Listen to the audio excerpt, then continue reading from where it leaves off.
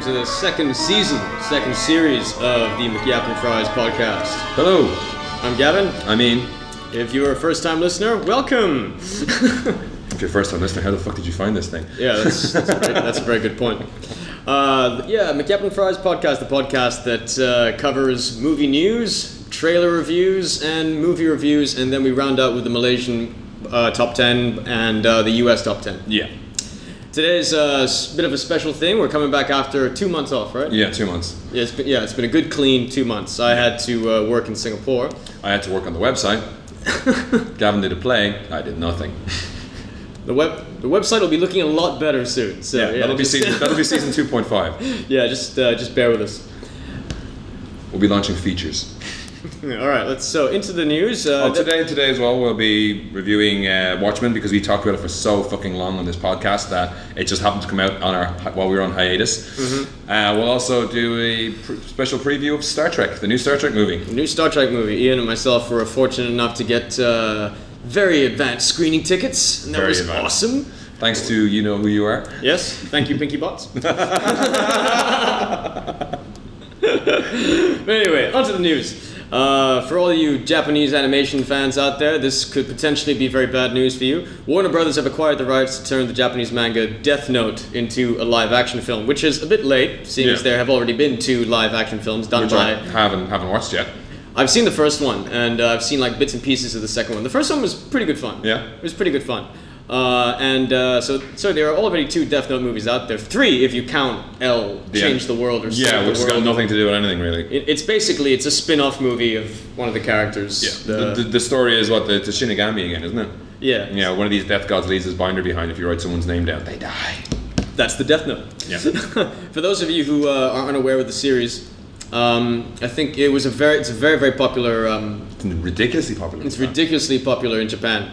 It's about a kid who finds a black book, which is the Death Note, and he has the power to basically kill anyone just by writing down their names on the page. Victimless crime. Victimless crime. Perfect crime. It's actually pretty cool. I mean, the concept behind it is really cool. And once he picks up the Death Note, he's hounded by the Death Note fucking god or whatever the hell he wants is. it back.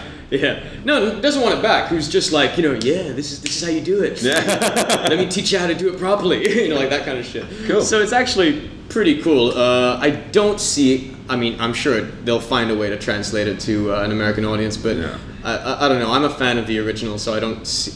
To me, by turning it all they'll white water people, it down and turn it to shit. it's gonna, but just by replacing all the characters with white people just doesn't seem to make sense to me. No. It's like Rec and Quarantine. Wasn't it Rec was the original Spanish movie? Yeah. And apparently Quarantine, most of it is nearly shot for shot. Yeah, pretty much. Save for a couple of things. Yeah. And it's really funny. I was reading a DVD review of it, and they say in the special features in the making of, they interview a whole bunch of people. None of them bring up the original. None of them at all. Yeah, it's the original. It's the elephant in the room. The original is not even mentioned in any of the interviews by anyone. Oh man, we're both big fans of that Norwegian movie. Let the Right One In. Swedish movie. Yeah, that's been optioned as well for a US release. Yeah, God, let the Right One In. It's the best vampire movie in a long fucking time. Screw you, Twilight. Yeah, whatever, man. Eli's 12 and she'd kick Edward's fucking ass. Fucking Pattinson. Oh God! I was glad when you died in Harry Potter.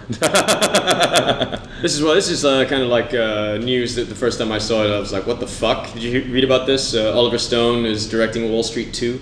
Oh, I've heard stuff about that. There's some movie. Is it The Ghost of Girlfriend's Past? Yeah. That's what's generated some of this stuff because I think it's Matthew McConaughey and he's in it. Michael Douglas is in it, as well, and apparently he gets to play a douche, and it's his father kind of thing who raises him to be a complete douchebag. Mm-hmm. And apparently his role in this is the thing that's got people talking about him again because it's like he hasn't. I don't know what has he done recently. It was good.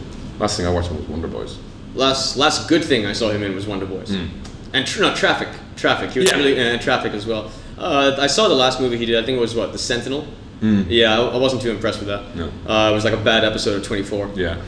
And it didn't help that you actually had Jack Bauer in the movie. It just really made everything really fucking weird. Why isn't Jack just kicking ass? What the fuck? Taking orders from Michael Douglas?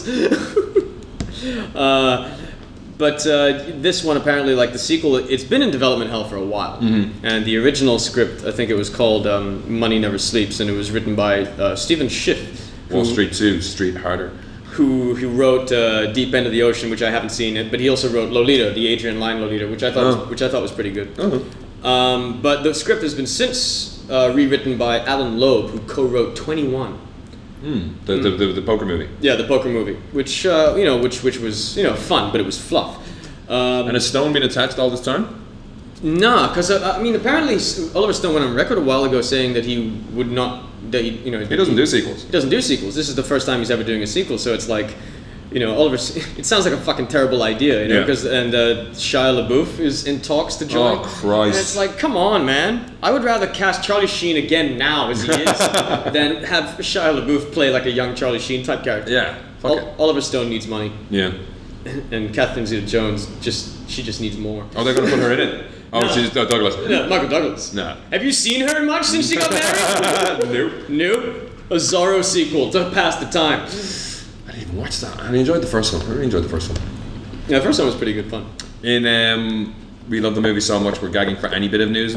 There's the first shot of Iron Man 2 is out this week. Yeah. It gives nothing away. It just looks like a still from the first movie. It's a testament to how badly, to how anticipated a movie is when a shot of a guy sitting at a desk with some suits in the background. With some suits in the background. Fucking awesome, dude! Like, oh yeah, this is gonna kick ass! Oh, bring it!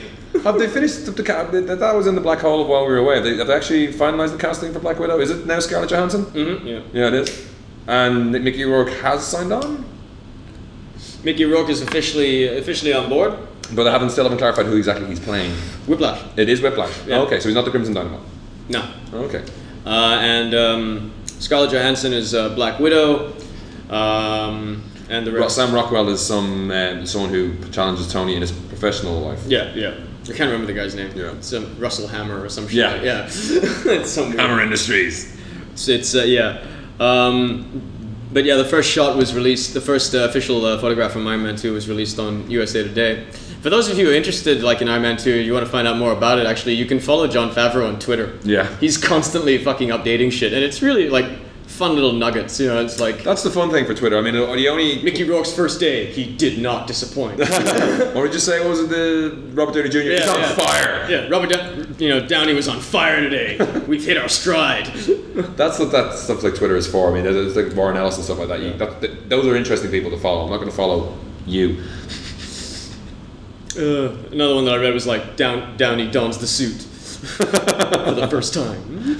You're so gagging for any news for this fucking movie. Anything, yeah. Just so you can imagine, like, right at that very moment, as you read that, as it comes in, Robert Downey Jr. is putting on the Iron Man suit. How awesome is that? Moving on to another remake is in the works, but this one actually I'm not entirely opposed to. They're remaking Drop Dead Fred. Oh, I saw this. And it was like, but it was like, I think the headline was, "They're remaking Drop Dead Fred!" ! Question mark. Yeah, with Russell Brand. Oh, Russell Brand taking over Rick Mayall's role.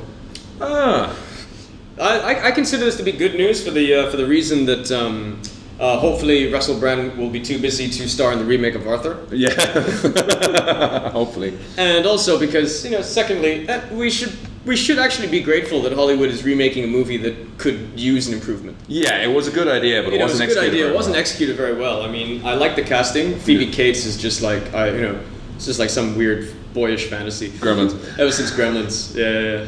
And Rick Mayall was just Rick Mayall, but he never really made it big in the US. But that was his big break. That was his like his only, I think, main role in a Hollywood film. It's a kid whose imaginary friend comes back in their adult life and causes fucking havoc.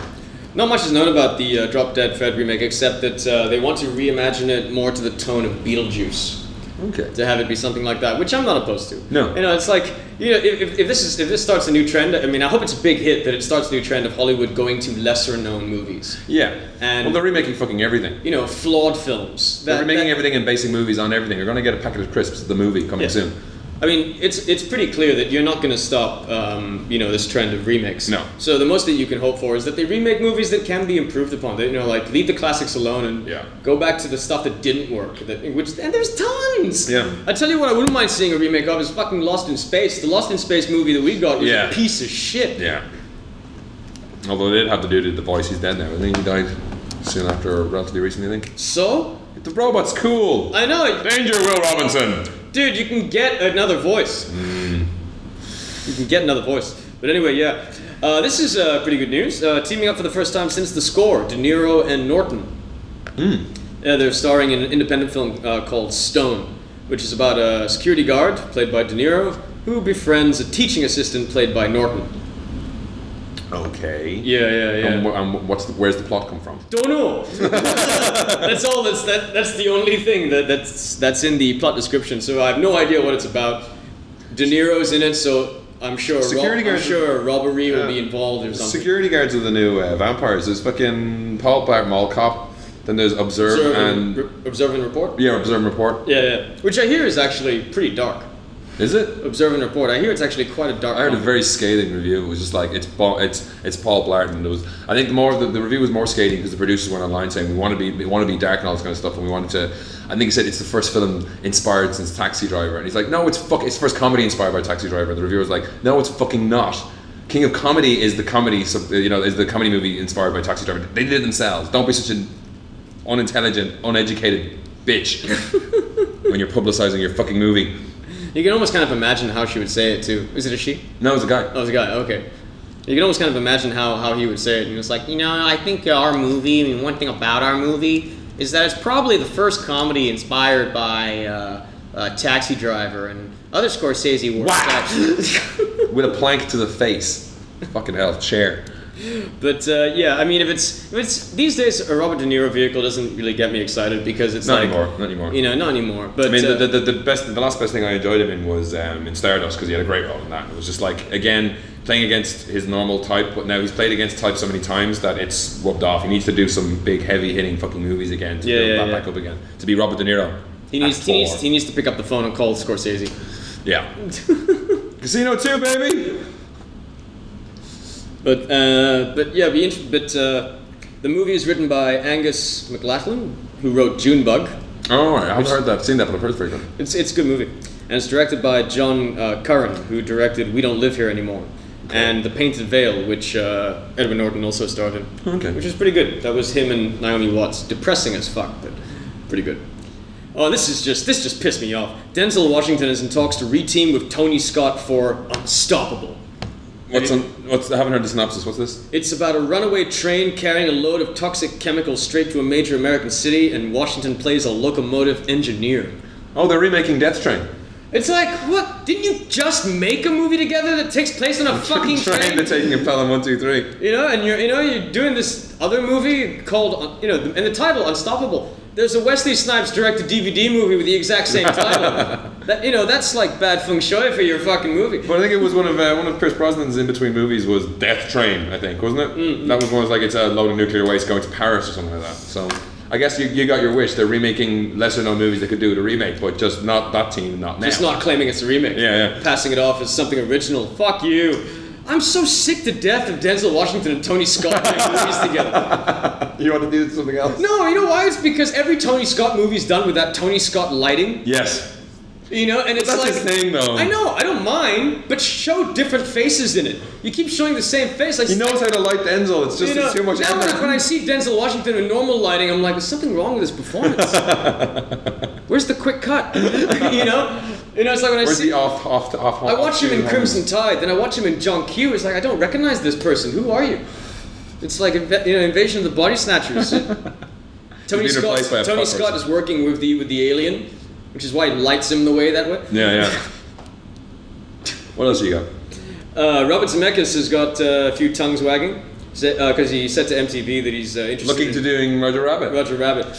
His exact quote is, I tell you what's buzzing around in my head now is now that we have the ability, the digital tools, performance capture, I'm starting to think about Roger Rabbit.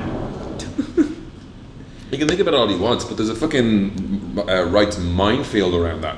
Because this is why I remember reading numerous stories about how this was, they wanted to put it into production straight away. But because it's got Looney Tunes and it's got Warner Brothers Looney Tunes characters and other characters, Disney characters, and there was just a whole, the merchandising rights took for ages. They had to take Steven Spielberg to come in and actually sort that out somehow.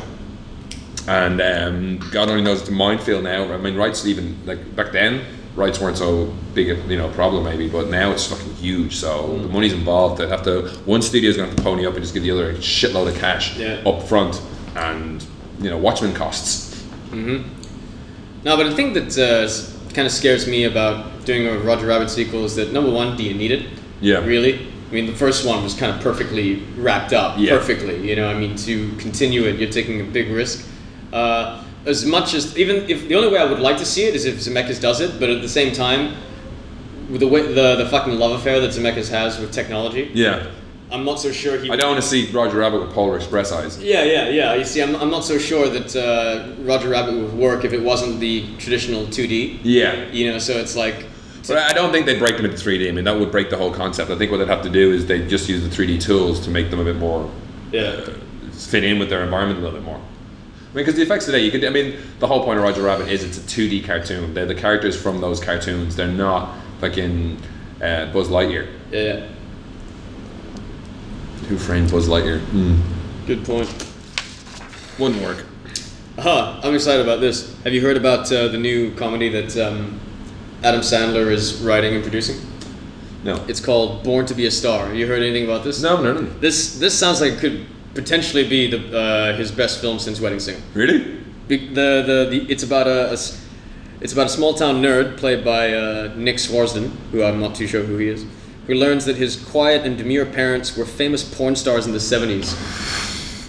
And this motivates him to move to Hollywood to follow in their footsteps and become the biggest adult film star in the world. And Sandler's just writing. Sandler's co-writing it and he's producing. I'm not sure who's directing. So he might just appear in a cameo or something like that. And a mustachioed director played by Don Johnson. How awesome does this sound already? That sounds cool. That's kicked it up a whole notch. Discovers him and gives him his big break. Christina Ricci plays his girlfriend. And Stephen Dorff plays adult film star Dick Shadow. Dick Shadow. Stephen Dorff. Spencer, I haven't seen him in anything in a long time. Stephen Dorff and Don Johnson in the same movie. I gotta see this. Yeah, I'm sold. I'm sold. I haven't been excited about Sandler for like in a while. Oh, and just should probably mention something, seeing as we talked about remakes earlier, about Robert Rodriguez remaking Predator. Oh yes, this is news that it is official. It is official. They started pre-production there during the week. Yeah, he's calling it Predators as like it's a... Way to take a leaf out of Cameron's book. Well, but he admits that. Yeah. He admits that. It's like that's basically, he's saying that's what I'm trying to do with this. Just to trying to do a sequel the same way Cameron did. So, we'll see. Yeah, but there's an inherent risk with all those movies that when you have a bad guy that's unstoppable, they have to pussy it out so that they can be killed. And if there's more than, and they didn't, Jim Cameron pulled it off in Aliens. Yeah. They were still, one of them would still just fuck you up. Yeah. But you got other movies and they just they have to start, like an Alien versus Predator, 2 of the Predators went down like fucking punks. They were like, what were these, interns? For fuck's sake. They were killed straight away and then one last way the way through it, whereas in the book and stuff like that, there was a load of them, but they were young ones and they made that clear that they were younger and they went off on their own and did some crazy shit and the leader Predator to say, no, let's do this, kick some ass. But yeah, Predators, yeah. I just want to know, what the fuck happened to Red Sonja? Yeah, he had posters and everything. Posters and everything. It's like, and I was looking forward to that. I think it was after Planet Terror. He had a bit of trouble with getting the movie funded with Rose McGowan in it, because that's a fucking awesome movie. It's just marketed really, really badly. Yeah. No, but and he's got to fit in Machete soon as well, doesn't he? Yeah, he's gonna be shooting that. He's like trying to. He's jealous of Guillermo. Yeah. I'm the most hardworking Mexican. Yeah. Fuck you. Did you see the thing as well? The preview of the Imaginarium of Dr. Parnassus. Yeah. Yeah, there's some really good reviews online about that, and it's like Terry Gilliam going back to like what he's always wanted. I heard there was one scene with the kind of like flat trees that become stage trees that become real trees, and that's been something that I think has been in books after book on him, because it's one of those scenes he has for the Defective Detective. So it looks like he's moving some of those ideas across. Now the promo reel, the trailer for it, is mostly pre-production art and stuff like that, but it sounds like they saw to replace him with Jude Law, Colin Farrell, and Johnny Depp, and from the review I read, it said that it's done in a way that makes perfect sense and it doesn't stick out like a sore fucking thumb. So that sounds good. Cool. No, I'm looking forward to that. Yeah, I haven't seen Tideland. It's the only Gilliam film I haven't seen, but I heard it was just so shit and depressing. Yeah, I haven't seen that either. Yeah, and for some strange reason, have no interest whatsoever. All right. Yeah, Tideland. Yeah, looks like. Yeah. Yeah, exactly. Okay, trailers. I've seen quite a few trailers. Bumper crap of trailers in the last 6 weeks. The new trailer for Transformers 2 is awesome. fucking. I mean, we were at the cinema during the week. We saw the old Transformers trailer, but with a little bit extra, and even that, just seeing it on the big screen instead of on QuickTime, was fucking awesome. This new one has got really cool footage. Yeah. Really cool footage. It looks like the robot battles this time around are going to be way clearer. Yeah. They're just going all out. They're going there's fucking Transformers everywhere. Yeah, it's insane. And RC dies. Screw you, bitch. I think Michael Bay said, It's not even a spoiler, okay? Yeah, Michael Bay says, like, I put her in there, but I don't really like her. I don't really like her. I just kill her. And then he even says, and it's not even a death that you feel. Coming from Michael Bay. He actually went out and said that. You don't even feel it. It's like it happens, you're like, nah. She trips over and chokes on a bagel. There's actually one of the talkbacks actually said, like, is that RC who gets sucked into Devastator at the end of the... Oh, yeah, it could be. Yeah. It's like, gone. Because, I mean, because Jazz's scene from the first movie was so touching when he died. It's just like, no, he's dead. Next up, move on. Yeah, that was really like... Jazz! If that was the cartoon, they'd be spending 10 minutes on that. 20. Okay, but there wasn't even a dramatic, like, low pan shot with helicopters in the background and people crying. But yeah, Transformers 2, it is really just Michael Bay slapping amped up the Bay slapping you with his cock just entirely. That's the best description I can come up with for Transformers 2. It's like getting your face slapped with Michael Bay's cock. If you're a Michael Bay fan, you'll know exactly what that means. And the other one, there's another trailer, he'll probably be teabagging you or something. Oh, fucking hell. The G.I. Joe, the G.I. Joe trailer, which looks very heavily influenced by Transformers altogether in the combat scenes with their accelerator suits being super powerful. As far as the trailer goes, purely the trailer, it looks like fun. Yeah, it looks like fun the same way the Mummy movies looked like fun, but some of them weren't fun. I'm not going to go out on the limb and say anything because it's Stephen Sommers and I fucking hate his dialogue. Yeah. And the trailer, none of the trailers I've seen have had dialogue apart from much dialogue. What is it? They call us when... Yeah, it's like... You can't fail, we never you got Eccleston's fucking Scottish, Destro. Make sure it's all in the whatever the fuck I'm saying, I don't know. He's from Chicago now, is he? Can never understand. No, it's the Bronx. Yeah. And he's from the north, like he's not from that far north, but he's got an accent that's very hard to disguise. Yeah, it's like, thick to say the least. Yeah. I think he said it in Doctor Who, it's like if you're from outer space, how come you've got a northern accent? There's plenty of planets have a north. District 9, Peter Jackson's producing. And that's actually the first trailer. I was always getting confused, wasn't it? There was the short movie it's kind of based on. They showed that as kind of a trailer for an idea what it was going to be. But this is the first real trailer, right? This is the first real trailer, yeah. So it's an alien nation in Africa. Mm-hmm. It looks pretty cool. Yeah. It looks really cool. It looks really interesting. Yeah, and it's all like, the aliens land, they're kind of, it's in 1980s. They're doing it in 1980s Johannesburg, or are they doing it now? I can't remember. Yeah, because it's a whole apartheid kind of... Could be the 80s. Thing going on there. Could be the 80s. Could be, yeah. I'm not so sure. Because the aliens land and they're like put in slums and just given shit, and there's only one guy who gets attached to them somehow and learns what their culture is like and stuff. So, but yeah, the marketing for it so far has been pretty cool. Their website's pretty awesome. Yeah, they're taking the Cloverfield route. Yeah. That's one thing I heard online. We have to see if I can find it and link off to it off the site. Someone had a T-shirt with Groverfield from Sesame Street. People just got way too much time on their hands. That's true. Although that's pretty funny, I'd buy it. Well, not everyone can do a podcast to kill their time. I'd fucking buy a T-shirt that said Groverfield. Exactly. With a blurry shot of Grover over it. Saw the trailer for Little Ashes. Yeah, I didn't see this. The new movie that's about the friendship between Garcia Lorca and Salvador Dali. Who's Garcia Lorca? I can't remember the name of the guy who's playing it. No, but I mean, who is the character? Who is that? Garcia Lorca. He was an artist as well. He was an artist and author. Oh. No, poet. I think it might have been a poet. Yeah, and and Salvador Dali is played by Robert Pattinson. Yeah. Is it Pattinson or Pattinson? Pattinson, I think. Yeah, Robert Pattinson. Or as I like to call him, Cedric. As I like to call him, Ed. The now deceased Cedric. The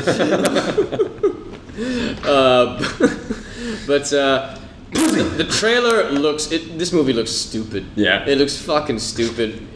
Stupid bad. For those of you who think, what the fuck, when I say Robert Pattinson is playing Salvador Dali, what the fuck? His performance in the trailer is exactly how you would picture his performance to be in your head. Sulky. It's just, Does he smolder?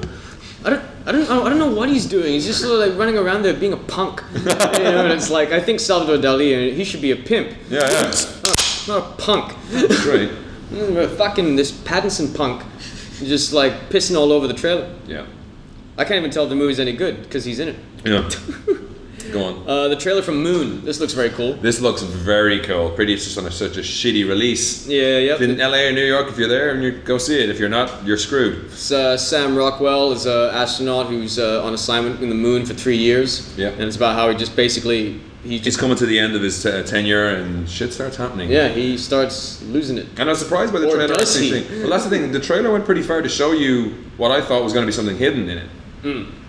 So to show you in the trailer takes balls, because I mean I read about it online that there's something strange happens on the moon, but the trailer fucking shows you straight off, and it shows them freaking out over it. And the trailer like gives it a nice sort of like cool science fiction. It looks like Space 1999 on a budget. It looks like 2001. Yeah. In some weird way, and that's very, very cool.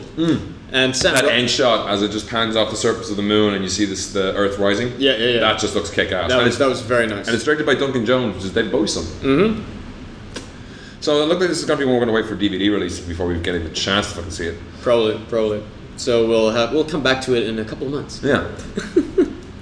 Saw a trailer for Paper Heart. Michael Cera's new movie. Oh, right. It actually looks pretty cool. Okay. It's about this Asian girl. Her name's Charmaine Yi. I can't remember what her character's name is, but she basically is she's like a young teenage chick or something, and she doesn't believe in love, and she goes off to make this documentary. Is she really hot, but she's wearing glasses and dungarees? I don't know. She doesn't. She looks cute. Okay.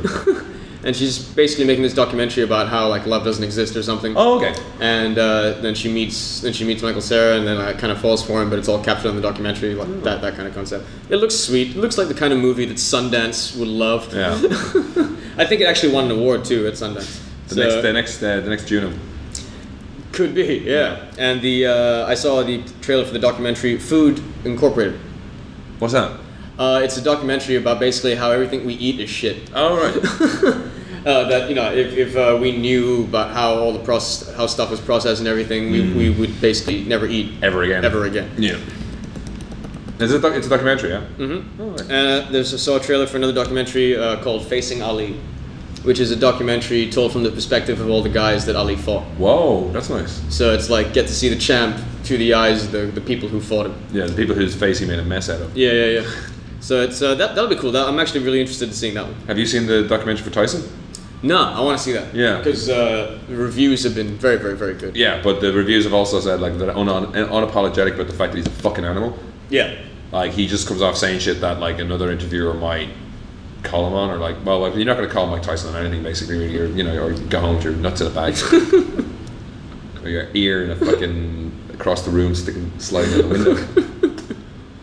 So I can understand that level of it, but I mean, apparently he's pretty fucking nuts. Misogynist and just crazy shit. Yeah, no. He's I mean, I think the movie I don't think tries to hide that, and I think that's part of what is winning the critics over is that is that it's unapologetic, but it's so sincere. Yeah.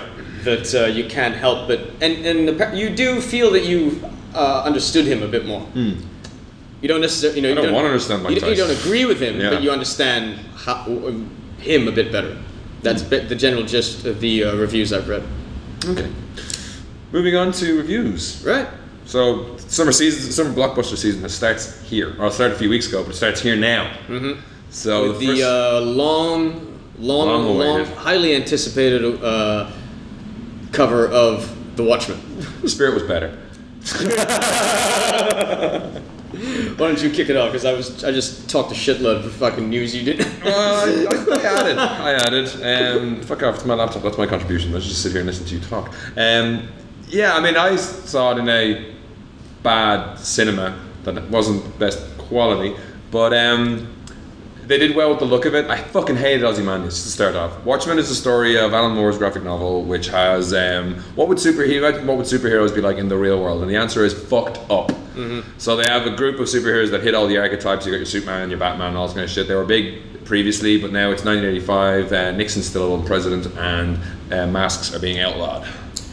Masks have actually been already outlawed. Yeah, they've been outlawed for a couple of years. Been outlawed for quite a while. It covers like 2 generations of superheroes. The movie itself is okay. Well, the story of Watchmen is essentially a murder mystery. Yeah, I mean, that's the framing, though. I suppose anyway. Around that murder mystery. I mean, it's about so many fucking things, but the sort of through line is a Punisher-style vigilante called the Comedian gets killed. He gets killed, and Rorschach, another member of the Watchmen, based upon like detective figures like Batman or Philip Marlowe, and of course the Question. Yeah.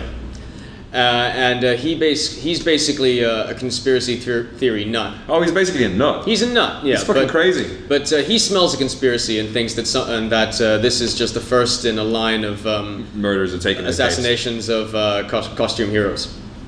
And so he through his investigation and the people he runs into, you get the back history of this world. You get how that their Superman came to be their Superman. The back history of all the characters. And okay, first, this is a lineup of the Watchmen. There's the Comedian, Rorschach, Night Owl, who is essentially Batman. Dr. Manhattan, Superman. Based on the Adam Moore, but he's the only actual superhero. Yeah, the rest are all normal Dr. Manhattan is the only one who actually has superpowers. Yeah. And then there's Silk Spectre 2. And she's basically Wonder Woman. Yeah. And even less Wonder Woman with a little bit of Huntress. Yeah. She basically dressed like a fetish queen and kicks ass. Pretty much, yeah, absolutely. God, I fucking loved her. I mean, like that scene in the movie where Night Owl looks up and his fucking mouth just like opens, it just goes, just fucking like hits the floor. When she walks down, I was like, yeah! Felt the exact same way. I'd hit that. I felt friction. Full on robot chubby. Luckily, the first time I saw it, I was on my own. Let's stop that conversation. Let's leave it there. Let's put that away. Yeah, let's leave it there. In your private time. Yeah. In my head. I saw it in my head. It was the perfect film. Perfect date. So throughout this, they go through and you hear about how the superheroes came to be and flashing back to the previous thing and also building up the comedian's life through vignettes from other people and just seeing what happened to him, and then the murder mystery gets solved. And also, I mean, when the comic book came out at the time, because it's kind of interesting. I remember reading one review about the movie that said... graphic novel, not comic book. It's the book that invented the term graphic novel. Oh, fuck. A comic's a comic, man. Don't be such a prat. Graphic novel. But it was they used the graphic novel format to the best of their abilities. Like you could actually flick back through it and see images that referred to images throughout the whole series. The big, if you've seen the advertising for it, the image of the smiley face with the blood on it is like it's on everything. But it's also the smiley face turns up in other places like a coffee stain and all this kind of stuff. And Snyder did a very good job of replicating the look. I didn't quite get so much the feel of the book. I think a lot of commentators were saying that if he'd done the same for film, that the way they've done for the comic book, and I think the opening sequence kind of hits on that. Yeah, they have. Is there how many roads to walk down, or is it what's the Bob Dylan song they have over the opening?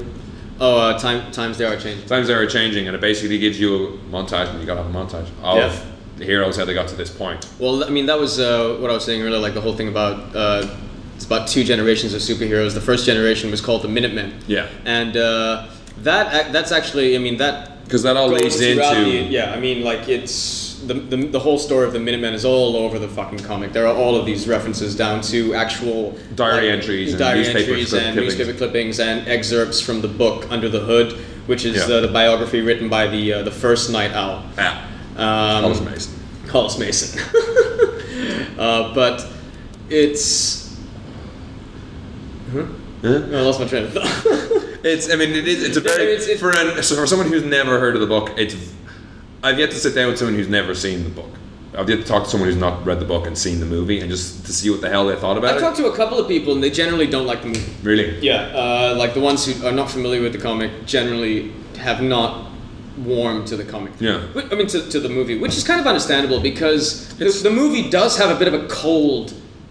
It's hostile. It's not an inviting film. Yeah. I mean, the key part of the book and the movie is that these people are fucked up, and that's when the scenes that I loved in it. When you saw Night Owl and Silk Spectre And you kind of see it in the actor's face. It's Wilson, isn't it? Something Wilson? Yeah, Patrick Wilson. Patrick Wilson. You see it in his face. He's fucked up. Yeah, he's fucked up. And it's not like they're fucked up psychopaths that like to beat up people. Sometimes they are that but they're as well. But they're also just emotionally they're all over the fucking place. I mean, they're a mess. Yeah, and that was the key to the book is like that's what superheroes would be like. Now, unfortunately, every comic book took it's dark.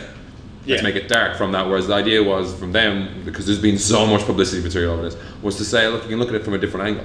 Yeah. And I mean, the fact that they're all completely nut jobs is just that's the angle they look at. I mean that they're real. I mean, it's not so much nut jobs. It's that they're real people. Well, yeah. Rorschach's a nut job, and true barrel name Jackie Earl Haley. Jackie Earl Haley. He nails it. He is the fucking nails it. It's good. He's kind of he's for want of a better word, he is the center character. You are following his investigation. That's how these things are set in motion, and you don't see his face. I mean, he moves everything. Yeah. He moves everything along from the very beginning. I mean, he's the one who initiates everything, who gets everything going, and also he is the most interesting character. Yeah, because he's a complete nut job. Even like you take away the performance, just like go purely by the comic, he is the most interesting character. Yeah, and visually and story wise. Yeah, and also point of view. His point of view is just so much fun to read. Yeah, and he's very black and white. There's evil, there's non-evil, and there's being. To watch and listen to, and like that's when the performance comes in. Because he is like things like there's the whole thing about looking at the dead dog. There's a whole thing about that, or it all comes back to his mother being a prostitute and beating the shit out of him and all this kind of crap. But like when it comes to detecting, he's on the job. Yeah. But the prison scenes with him are fucking awesome. It's like, you're not. I'm not locked in here with you. You're locked in here with me. And I went back and sort of like had a look at that panel again, and it really does capture it fucking brilliantly. And his voice is very good through it because it could turn into a Batman Bale, but he does manage to keep it. And I love the fact that his alter ego just turns up at those spots. They kept that in, and it's like I recognize that actor, but that's just cool. Just I mean that's one of the nice things about the visuals again. They really yeah. But I fucking hated Ozymandias. Yes. They cast him too young. When you look at the comic book, he seems whether he's the same age as Night Owl or not, he gives off this elder statesman vibe. I didn't hate Ozymandias. I just felt that he wasn't right. Yeah, he didn't have the gravitas. I mean, Ozymandias thinks he's the greatest man in the world. No, and also I just physically, the whole heroin chic look, it just didn't work for me. No, he's supposed to be lithe, not skinny. Yeah, I expected him to be a much bigger presence, and a bowl cut. The floppy hair didn't work for me. I wanted the bowl cut that he had. Okay, I can do without that. That's Captain America territory. Looks good on paper. That scene at the end with the fighting with him in it. Yeah. And they just like Rorschach and Night Owl just consistently knocked on their asses. That was great. That was cool. I love that. And the one thing I have to say as well, the Dr. Manhattan creation sequence is almost word for word, panel for panel from the comic book. And it works brilliantly. You're just sitting there and I just like, we just had a chapter break. That was awesome. There's just it made completely sense in the movie, but it just like skipped back and chapter broke, and it was just like, and then have his story, and it just was like sweet done, really well done. Yeah, no, that is where I think like a lot of things that Zack Snyder did worked out really, really well. The Dr. Manhattan creation sequence is beautiful. I mean, it really is sublime. Yeah. And when it finally comes to an end, you just kind of get I mean, Father! Like for me, what this film would be is that is it a perfect adaptation? No, not by any stretch of the imagination. It is not. But I think it's really the closest thing you can get to it. We can closely ever get what I was doing a 12 episode miniseries. Yeah, it's not Batman and Robin. It's not. No, it's not Batman and Robin. And in some ways, I actually prefer it to Dark Knight. In some ways. Really? In some ways. In terms of you guys lay off the crack, man. No. In terms of rewatchability. Yeah. Reviewing. Well, that's because it's so dense. I can sit. I think I can watch Watchmen more often than I could Dark Knight. Have you watched Dark Knight recently? Not recently, no. No, I watched it a while ago. It's pretty awesome again. No, because there's just so much to take in. And maybe that's why it might not work with the other audiences, because they don't know what they're taking in, whereas we're looking for stuff and it's all there. No, because the one thing about the one thing that was kind of interesting, because I've seen Watchmen 3 times now, and it's That's how you didn't like the movie. That's how I. No, I have issues with the movie, but I love what the movie stands for, what it achieves. Taking a risk on doing this kind of stuff and putting a budget behind it. It's probably one of the biggest risks Hollywood has taken in years to put in that kind of money, that kind of artistic integrity. Yeah, and that stands true. It was like, it's long enough ago since I watched. That kind of dedication to source material. Yeah. I mean, whether you love the stories came out about how the earlier scripts was like, well, Rorschach's kind of depressing. Can we take him out, and can we get Silk Spectre going out with Manhattan instead, staying with her, and all this kind of other shit, and obviously got a polar bear near the end. Mm-hmm. But and a giant spider. Yeah. But they steered well away from that stuff, and they should be applauded for it. I mean, despite the mistakes that may be in the film, despite some of the decisions, I think they're more maybe flaws rather than mistakes as such. Yeah. I mean, or bad decisions. Bad choices. Despite all of that, despite all of that, the film is a massive feat. I mean, what they managed to accomplish, and you have to look at it from the point of view of being somewhat familiar with the source material. If you're unfamiliar with the source material going in, then you base the movie for what it is, and you either like it or you don't. It's like if you're going into War and Peace expecting Sylvester Stallone. Yeah, but being aware of the source material, you have to take into consideration the attention to detail that the film had. Yeah. To really genuinely try and replicate this unfilmable book. Yeah. It is an unfilmable book. Terry Gilliam. This movie goes to quite a lot of trouble to prove that it is filmable. Yeah. But even watching it, as much as you may like it, and I really enjoyed the film, it does prove that it's unfilmable. Yeah. You cannot fit. It's how long is it? It's over 2.5 hours. Yeah. And that's not including the Black Freighter stuff, the extra and all stuff, that. But I think the third time I watched it, I found myself really aching to watch the Black Freighter. Yeah. To see it just bursts throughout. Yeah. I want to watch it on its own, like the whole thing together. Then I want to go back and watch Watchmen. And then when the director's cut comes out, I want to watch it all meshed together. Yeah, because the Black Freighter is a comic book. Because in a world with superheroes, the comic books are not about superheroes. They're actually about pirates. There are two sort of books within the book. Yeah. There's that. There's the Tales of the Black Freighter, which is a pirate comic, and Under the Hood. Under the Hood, yeah. The Hollis Mason autobiography. But what I sort of found for me was it kind of reminded me the first time I read Watchmen. Yeah. I actually didn't read Tales of the Black Freighter. You skipped over those sections? I read a couple of things. In a fucking pirate section? I read through a couple of them. I was like, for fuck's sake. Yeah. And I just went straight to the story. I haven't seen it. It's a big fucking book, and you want to figure out who killed fucking the comedian, for God's sake. What do you let this pirate shit for? So the first time I read Watchmen, I actually just read the streamlined Watchmen story. It's like when you're reading Lord of the Rings and you skip the Elvish. It's like, well, fucking. I didn't read the Black Freighter. I didn't read the Under the Hood sections. I didn't read the fucking newspaper clippings. Did you read the dialogue? You just looked at the pictures. I read the dialogue. I just didn't read all that extra shit, which doesn't take away from the story. No. And then the second time, I just read Black Freighter. I just read all that, because I like to go back and then read the extras that you get in those hardcover editions. No, but because I can't go to the toilet without having something to read. Even back then, at that age. Thanks for sharing. Even back then, at that age, you need to take a piss. I need to have something to read. That's why there's a reading light in your bathroom. Do you see that stack of magazines I have in my bathroom? The one holding up the wall? But, that's a load-bearing stack of magazines. So that's how I discovered Black Freighter and Under the Hood was on the crapper.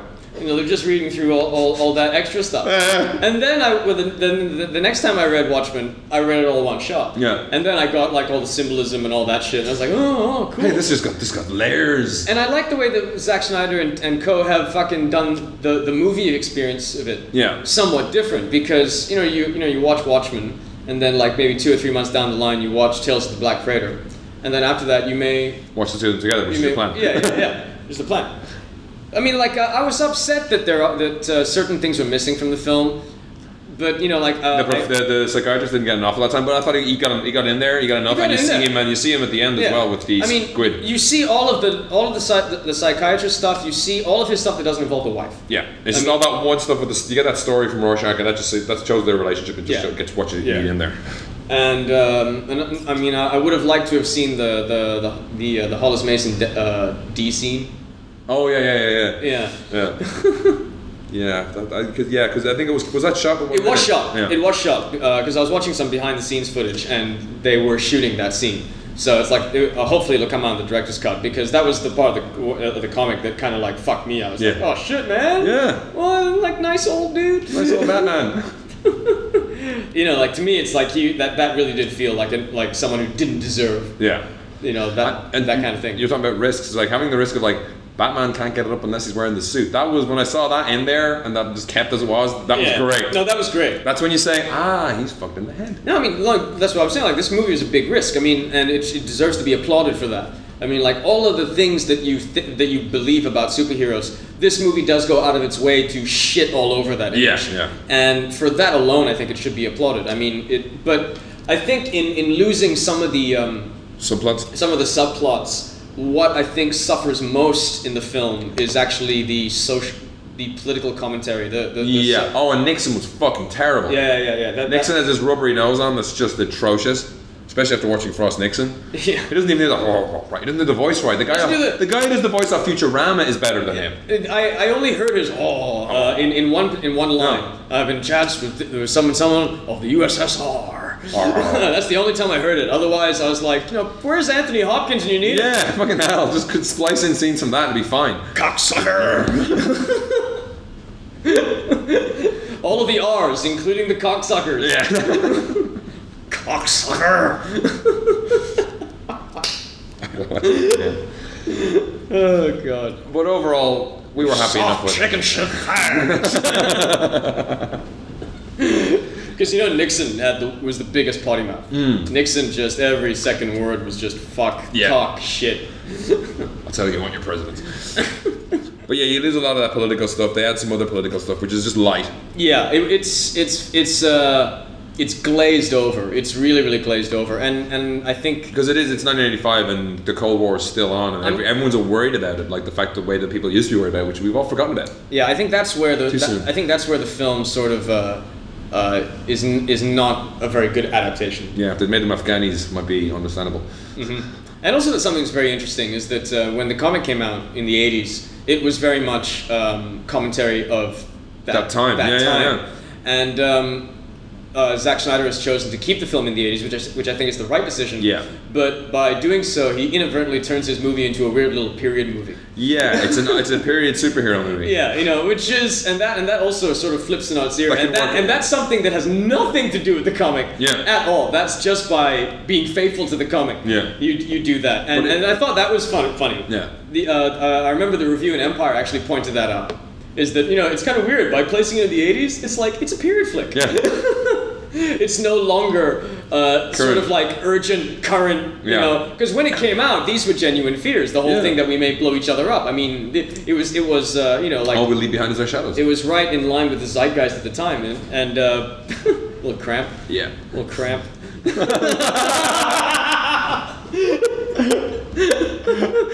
When did you get so southern? Little cramp. Oh, cramp. You cramping your cramps. Giggity. And also, I didn't agree with some of Zack Snyder's, and this is actually covered in quite a few reviews, music choices. Oh, some of the music did take me out of it. Interesting in the sense that, I mean, it's like, I agree with him in the sense that I love those songs. I think they're cool songs. But they don't just quite go with some of the scenes. But it's like, notice that, all right. It's like for me, the one that stuck out the most was Sound of Silence. Yeah. Because every time I hear Sound of Silence... That's the comedian's funeral, right? That's the comedian's funeral. Yeah, it was like... It's like, every time I hear that song, as soon as the first thing comes on, I see Dustin Hoffman standing on that fucking, flat escalator. In the credit sequence for Graduate. Yeah. I mean, I just so identify that song with The Graduate. Yeah, but he's using music of the time, but it's just like... I know it's music of the time. I mean, fuck. They might as well... Oh, the Watchtower was played at one point, wasn't it? Yeah. That kicked me right out of the fucking cinema. I mean, I woke up in the lobby going, what the fuck happened there? I mean, the best choice for me was... times they are changing, but that's in the actual comic. Yeah. Chapter 1 ends with a quote from that song. But I used to hate comics with songs in them, though. I'd be reading through Grant Morrison and Neil Gaiman stuff going, I don't know the fucking song! What's the meaning of this? I've been following Neil Gaiman on Twitter. He's dull. He's fucking boring. You heard it here first, folks. Neil Gaiman, dull, shocker. Yes. Oh, today I woke up having a cup of tea. Well, I mean, I used to look at his blog, and he updated that once a month, so that was alright. Twitter is like, fucking Twitter. It's It's your new toy, for fuck's sake. But yeah, I mean, like if you haven't seen it, find it somewhere and have a look. It's worth seeing if you're into the kind of shit we're into, which is what this podcast is about. I mean, I would give it 4 out of 5 stars. Yeah, I would give it 4 out of 5 stars. It's a valiant effort, and it does well. I mean, for me, there's more good points than bad points in it. Yeah.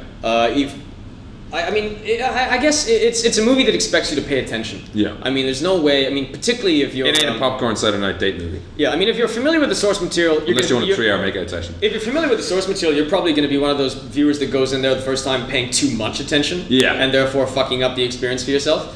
But if you just go in there and just follow the story, take it for what it is, because as it is with all like movies that are based on comic book source material, you have to differentiate the fact that the movie is its own entity. Yeah. But then this is the thing, comic books always look, everyone expects Spider-Man or Superman, but it's like, novels don't have this problem. You don't get it, someone's directing Jane Austen and you don't get guys going, awesome, it's going to be a fucking action flick. You have to take the source material at what it is. I would love to meet a bunch of girl geeks that, but they're geeks about sort of like Jane Austen and shit like that, and Jane Austen is the bomb! No, but what I mean is that they go see movies and that they go see Jane Austen movies and they talk back about it? They watch them the same way as comic book geeks. It's like, what the fuck, man? What's up with the new costumes? Yeah. Mr. Knightley was fucking well off. I hope you fucking burn in hell, Brett Ratner. Brett Ratner. Can you imagine? Brett Ratner's announced as a new director for Pride and Prejudice remake, and fucking Austin geeks lose their fucking mind. It's like, Ratner, come on! Pride and Prejudice with Chris Rock and Jackie Chan. They don't even care about the material. Fucking Fox.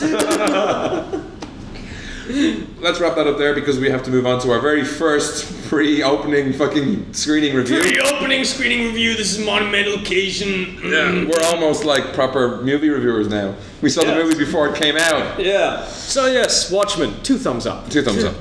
And then we move on to J.J. What do you Abrams. think, Siskel? Oh shit, too soon? Moving on.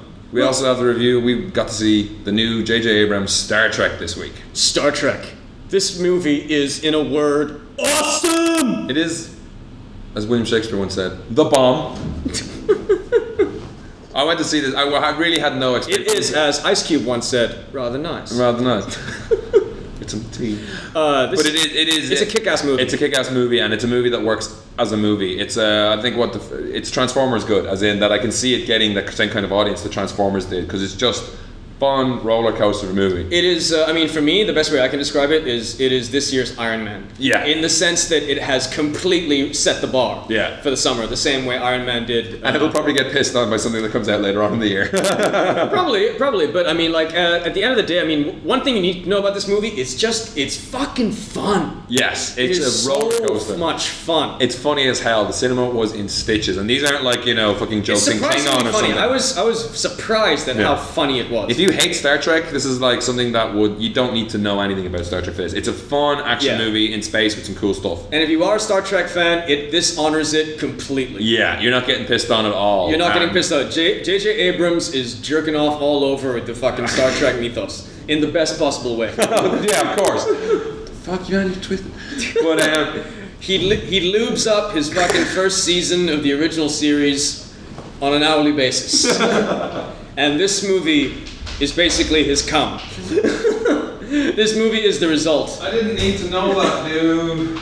I know, the casting is spot on. Absolutely. The casting is absolutely spot on. Chris Pine is an amazing fucking James T. Kirk. He doesn't do a Shatner. He doesn't even try to be Shatnerific, but he just nails what the character of Kirk always is, which is a cocky little shit. But he's cocky for a reason, because he's nearly always right, and his plan always works. And he's just so fucking cool. Yes. He's fucking awesome. His kids are going to be dressing in yellow shirts. Yeah. He's just, James T. Kirk, he's exactly what you think he is. He's a cocky little shit, but he's fucking cool. And but it's not cocky. He's the kind of guy you'd love to have a beer with. Yeah. He's the kind of guy you'd love to go out and party with. And he's also the kind of guy that you'd love to be on a fucking Starfleet mission with. Yeah, and he's like razor sharp wit. Everything's a bit of bit of fun. Yeah. Carl Urban blew me away as Bonds. Carl Urban, fuck. Its action was a bit odd. It took me out for a bit, but then it's like when you get into it, it's like space is dark and disease and death.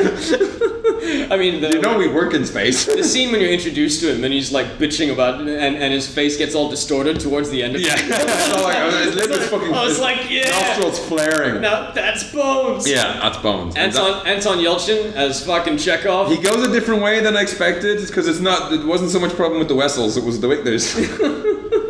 But he is fucking. It's not a parody. It's not a parody. It's just a funny Russian dude. It's a funny Russian dude, and he's fucking funny. I mean, and what's beautiful about it is that it's so innocent.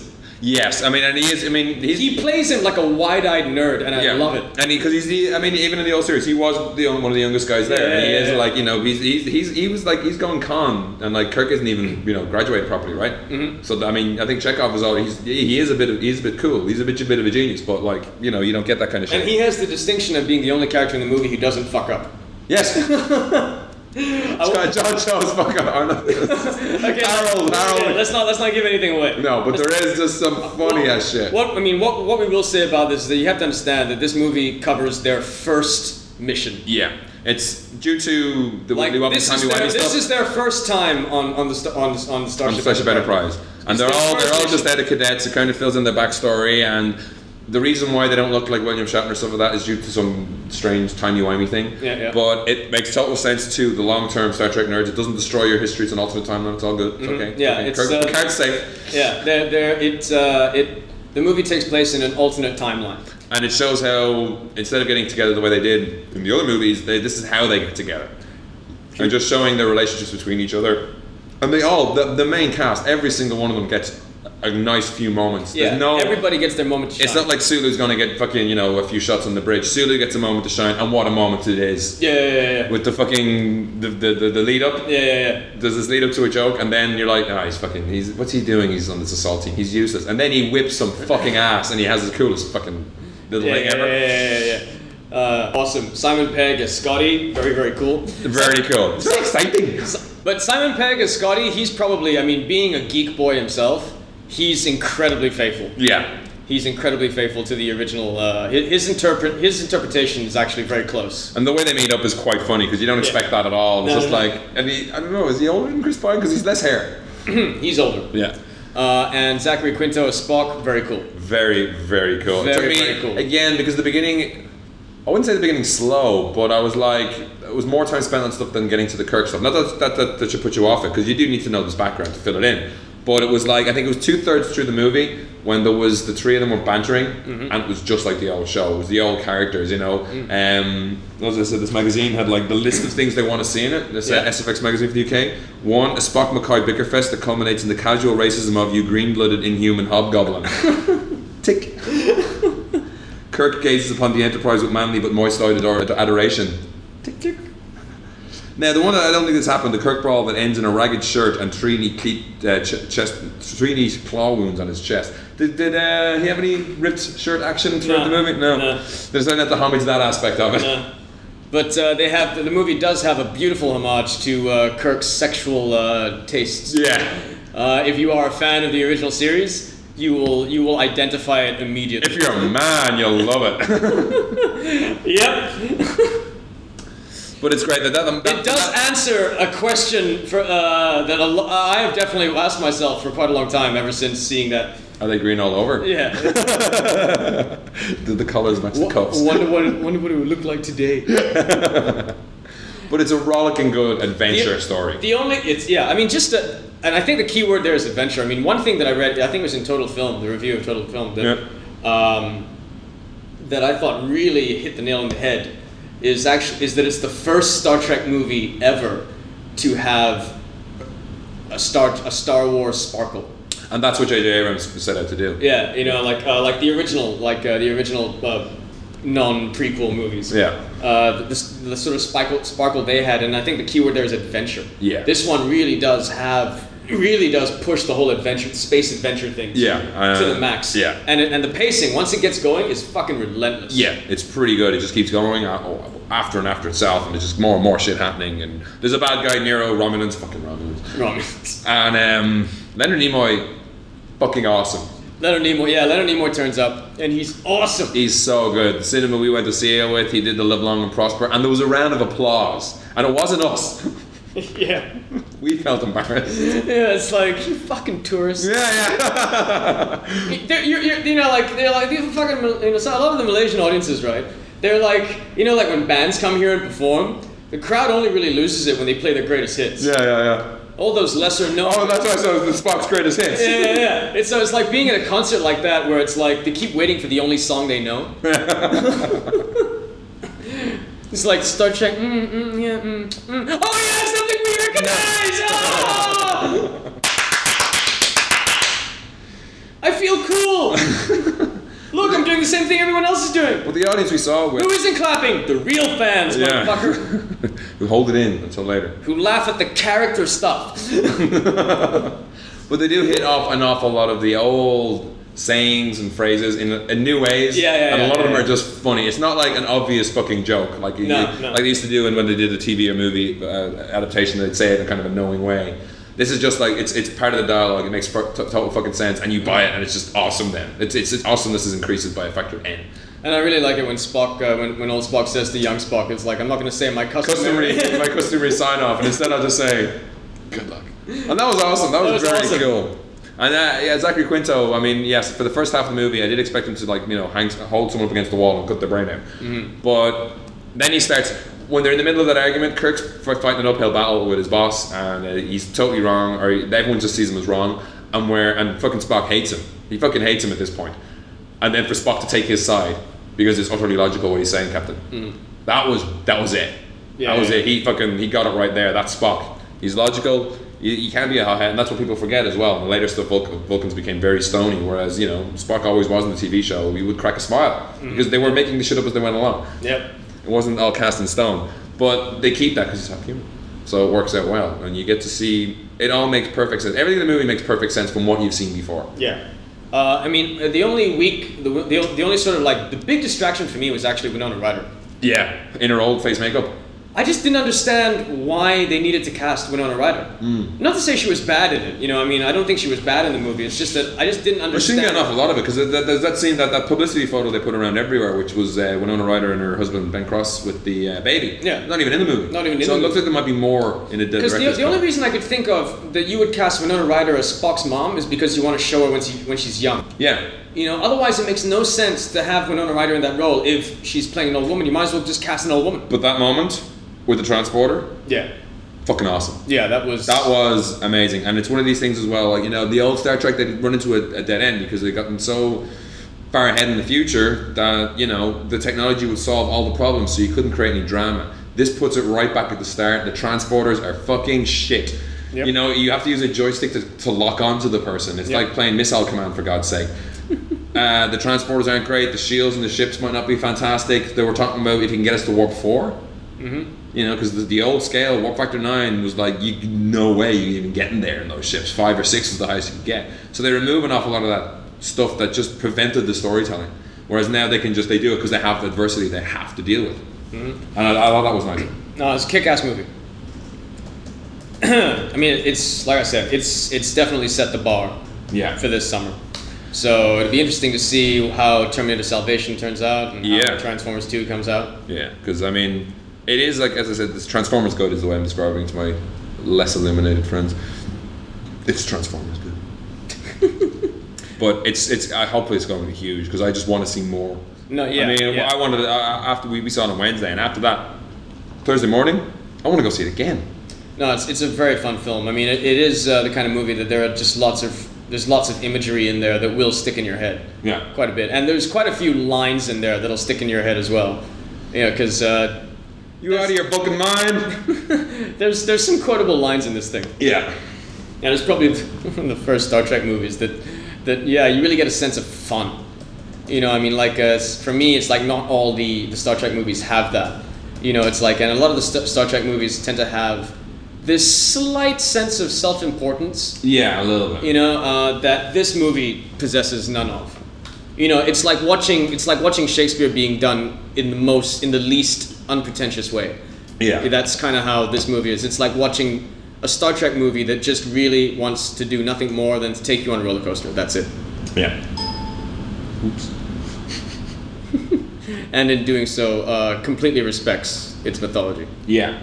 I can highly recommend to anyone, go see this movie. If you hate Star Trek, go see this movie. It's just fun. You do not need to be a Trekkie to enjoy this movie. But it helps. But it definitely helps. I mean, it's the same way you didn't need to be a Batman fan to see Batman, to enjoy Batman. To enjoy it. But being a fan helps. Exactly. Same thing with Watchmen. But with Watchmen, I think sometimes being a fan probably doesn't help. No, because nitpicking motherfuckers. Because all fans just naturally assume that they know best. So, 2 great movies to review this week, but moving on to the top 10. Starting off with Malaysia box office top 10. Number 10, Jangan Tegur. It's a Malay movie. Oh, following on the McGavin Rice tradition, we've not seen it. Number 9, he's just not that into you. He's just not that into you, or he's just not that into you? I don't know, but I'm just not into seeing this movie. Yeah. Number 8, the Shinjuku incident. Jackie Chan was here to launch the premiere of that. Yeah. A friend of mine saw it, says it's the funniest fucking comedy he's ever seen in his life. Intentionally? No. Because it looks kind of serious. He said the movie is so bad. Oh, really? He says it's so bad. And it was really funny because he was saying that Jackie Chan and Daniel Wu, the other guy in it, have the worst sort of Chinese accents when they speak Mandarin. Oh, yeah? Because they're from Hong Kong. Yeah, so they're Cantonese speaking people. They're not Mandarin speaking people. And it's like when Americans try to do an Irish accent. It's like when he went to see it in Singapore in the cinema, and he said that there was this one line where Daniel Wu the entire audience erupted in laughter because of his Mandarin. His pronunciation was basically he's got his arm cut off, right? And Jackie Chan's like, can I get you anything? He's like, no, like tell me what you want. Then he says in the worst Mandarin accent ever, I want my arm. And the entire audience just erupted in laughter. Oh no. Number 7, Ayan. Daniel. Number 7, Ayan. Ayan? No idea. I think it's an Indian movie. Probably. Number 6, coming soon. I saw some of the promotional materials for this when we were at the cinema. It's from the guys who did Shutter, right? Yeah, it's a cinema movie that kills you. Coming soon. Kryptonite. Number 5, The Uninvited. Uninvited, yep. That's a remake of the movie Tale of Two Sisters. Oh yeah, the Tale of Two Sisters is very good. The Korean movie, very fucking disturbing. Koreans shit. are fucked up in the head, man. The shit they come up with. I wanna have a threesome with a Korean chick and a Japanese chick. Okay, because that would just be so much insanity. With long black hair, walking backwards. Why not? Fucking Sadako! Kitty, kitty, kitty, kitty, kitty. I'm totally fucked up by those movies, I swear to God. Number 4, Fast and the Furious 4. Fast and the Furious 4. I have heard from Fast and the Furious fans that this is very good. Yeah. Really? From Fast and the Furious fans. Yeah. I've heard from non-Fast and the Furious fans that they don't know because they wouldn't see it anyway. Yeah, well, that's the kind of thing. This is almost getting worse than Star Trek because this is set between movie 2 and movie 3. Yeah. People have to worry about Fast and the Furious continuity for fuck's sake. I don't know. I mean, it's like I have no desire to see it, although I'm sure eventually I will. Yeah. And I'll probably enjoy it in some weird way. Yeah. Number 3, Paul Blart Mall Cop. This is huge in the US, but every review I've heard about it has just been like terrible. Yep. Number 2, The Sniper. Oh, Malaysians want to see Edison Chen. Is this a remake of the Someone to Watch Over Me? What's his fucking name? This is Dylan Derringer, John Paul Derringer movie. This is a Chinese movie. Oh. It's Edison Chen's first film since The Scandals. Oh yes. Yeah. Coming in number 1, Bahasa. Jangan pilih jalan hitam. Bosia. Sorry. Bosia. Jangan pilih jalan hitam. Yeah. Malay movie, I'm guessing. Yeah. Then we go to US top 10. Number 10, Crank, High Voltage. What I've heard of the most misogynistic, dumbest movies ever made. I am so looking forward to it. It's not doing too well though. No. But I mean, I really want to see it. The trailers and everything. I mean, it's aimed pretty low. I mean, it's not under the bar. It's under the ground with the demographic they're aiming for. It's just fucking ridiculous. Although I've heard there's some worryingly misogynistic stuff in it. There's some stuff that's like not actually that funny. There's some shit happens with a stripper that's actually like, this is not on. You know what I mean? It's like, because you can push an envelope so far in comic violence, but there's a point where it becomes kind of sick. Bring it. Number 9, Fast and Furious. Number 8, Hannah Montana the movie. Didn't we have one of those already? Now we have another one. Fuck it. Yep.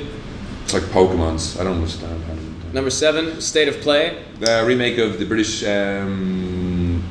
miniseries. Yeah, this has gotten very good reviews. Very good reviews. Helen Mirren plays the Bill Nighy role. No, but there's Helen Mirren, there's Ben Affleck, Russell Crowe, and Rachel McAdams. Yeah, originally it's supposed to be Brad Pitt and Edward Norton. Yeah. But yeah, it looks good. Sounds good. Number 6, Monsters vs. Aliens. I really want to see this. I've just the trailer was cracking me up in the cinema again. I've seen that trailer hundreds of times. No, I really want to see it as well. Number 5, Earth. That's it's some documentary. It was an Earth Day movie. Earth Day movie. Yep. Yeah. You get to see how beautiful our world is. Number 4, The Soloist. It's finally out. Yep. I think we started talking about that in the middle of last year. Reviews have been mixed. Yeah. Basically, like the things that I've heard most about the film is that it can't decide what it wants to be. Yeah. And if it's just a small C kind of like two men coming together. Yeah. There's a friendship where they don't fuck each other or. There's no emotional through line. Because this is Robert Downey Jr. and Jamie Foxx. Yep. Yep. Number 3, Fighting. They had the trailer for this at Star Trek, didn't they? Yep. Look retarded. It looks stupid. Yeah. Number 2, 17 again. Zac fucking Efron, the juggernaut continues. Zac Efron and Robert Pattinson fucking need to just have an accident. Yeah. They need to just do nothing but bad films so their career will just die. Shrivel up and die in the vine. Number 1, Obsessed. Obsessed, Beyonce Knowles' new movie. Oh, great. Yeah, it's like Fatal Attraction. Let's talk about Watchmen some more. But no. Anywho, that sums up the first broadcast of our second series. Thank you for listening. Thank you for listening. Catch you next time.